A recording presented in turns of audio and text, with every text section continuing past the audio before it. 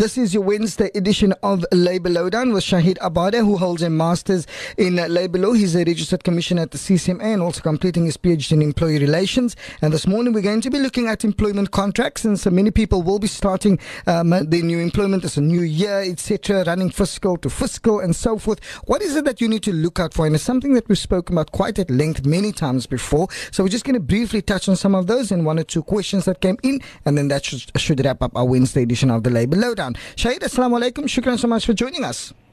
Walaikum salam wa rahmatullahi, Ghulam Fakir. How are you, sir?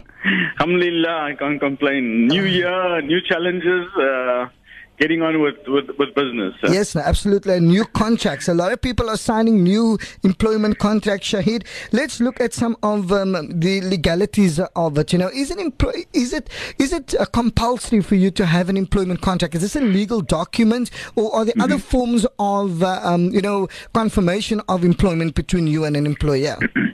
Okay, so there is no absolute requirement to have a contract of employment in place. Many times we engage people, maybe to work at our homes and so on. And I'm not talking about, domestic worker. I'm talking about, people coming to either paint or whatever the case may be. And sometimes, the contract is basically verbal. Right. It's not like the person is also maybe, has an independent contractor's registration or whatever. So one must also look at, Ghulam, what are the three different types of contracts. So there's a fixed-term contract, that's specific or specified period, and then there's a permanent contract. I know people regard an independent contract as the third contract, but I don't regard that, as a contract, because that's an independent contract that's defined differently in the law.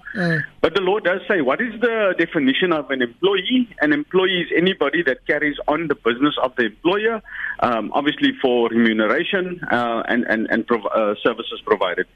However, so when one looks at a contract, you must carefully understand what is the terms of the contract. Are you in permanent employment, or are you in a fixed-term contract?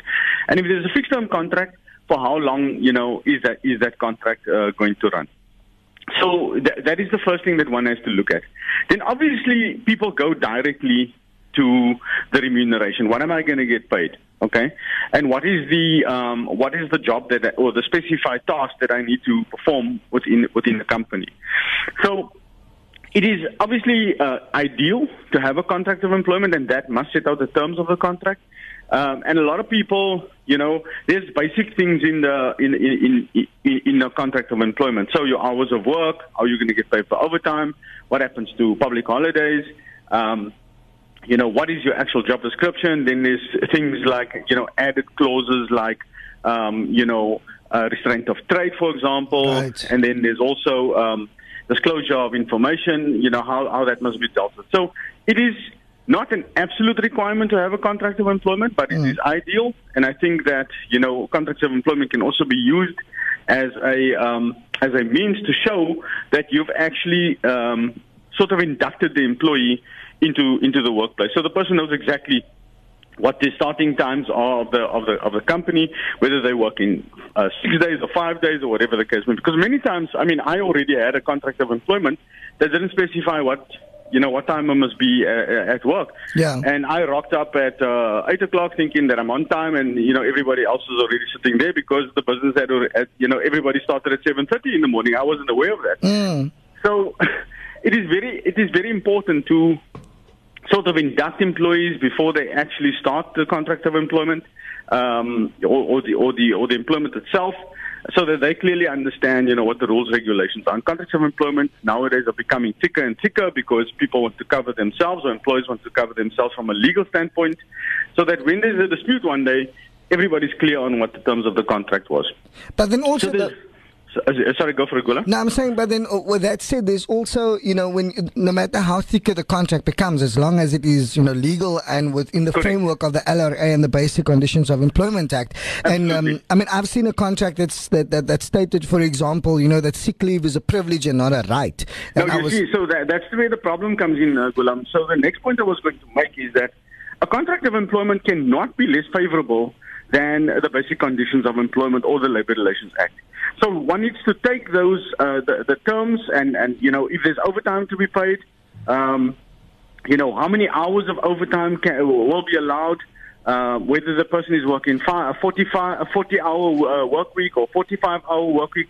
All of those things are covered in the basic conditions of employment. And a contract, you cannot contract out of the law.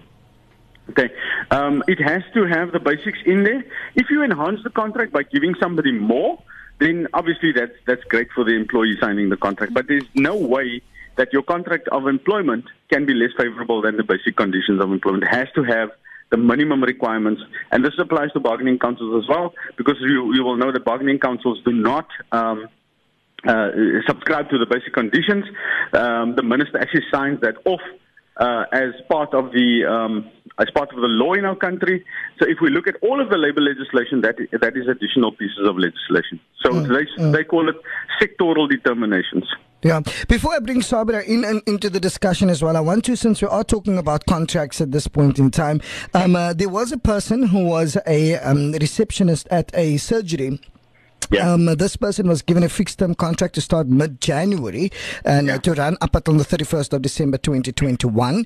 On the day that she needed to be at work, she informed the bosses that she won't be able to make it because she doesn't have anybody to look after her kids. The surgery management then said, "Listen, come through. We will put your little ones right at the back in the surgery. There's a little room they can play. They will make a playpen for them, so that you can at least start your employment." And she said no. She doesn't want to do that, obviously also considering the risks and stuff, and then they asked her, okay, so by when will you be able to? And she says she doesn't know, where does that leave the employer though? Because can the employer then terminate that contract because of being a frontline business and they need somebody there at the front desk? Absolutely, that's a very complex situation where a person doesn't even take up the employment, on day one.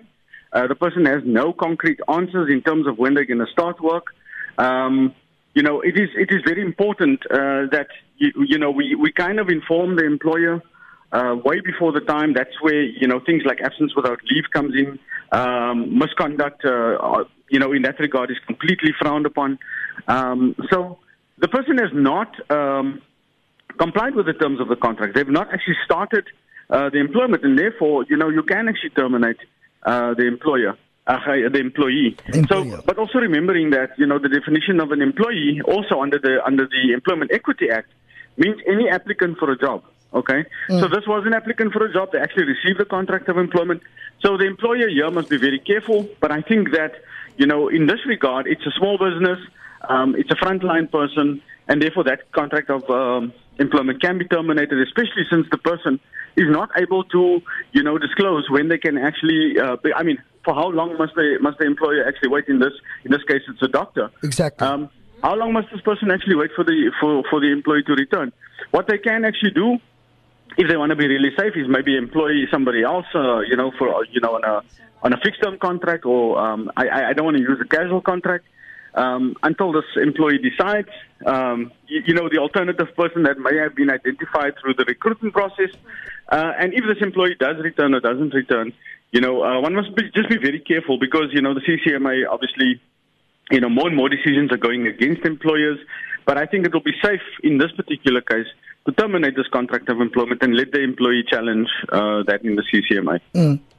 Right. Shahied, just in terms of what you mentioned a little earlier on with regards to the various or the different types of contracts, you mentioned written and then there's also verbal. In what instances are there verbal? And then, in terms of the legalities around a verbal contract, how do you sort of manage a verbal contract? Well, the answer to that is extremely simple. If there's no contract of employment in place, then the basic conditions of employment absolutely applies in this case. So it's like when you go to court and then there's an unopposed application.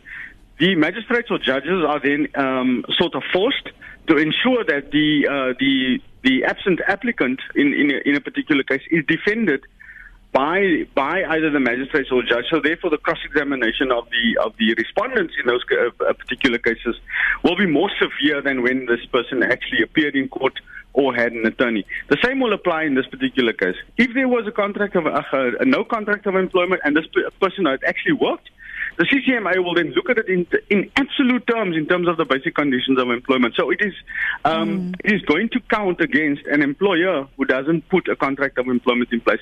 In any case, if a contract of employment is not in place, it can also then be implied that this person is actually permanently employed. So there's many implications of not having a contract of employment in place. I always advise people against it. Make sure that you have a written contract of employment. If you do not, the law in its absolute terms will apply, and the employer will have a problem in this regard. So the employee is completely protected. That's we're going to have to leave it at that. Mr. Shahied Abarder, shukran so much for your time and all of the very best. We'll touch base with you again next week, inshallah.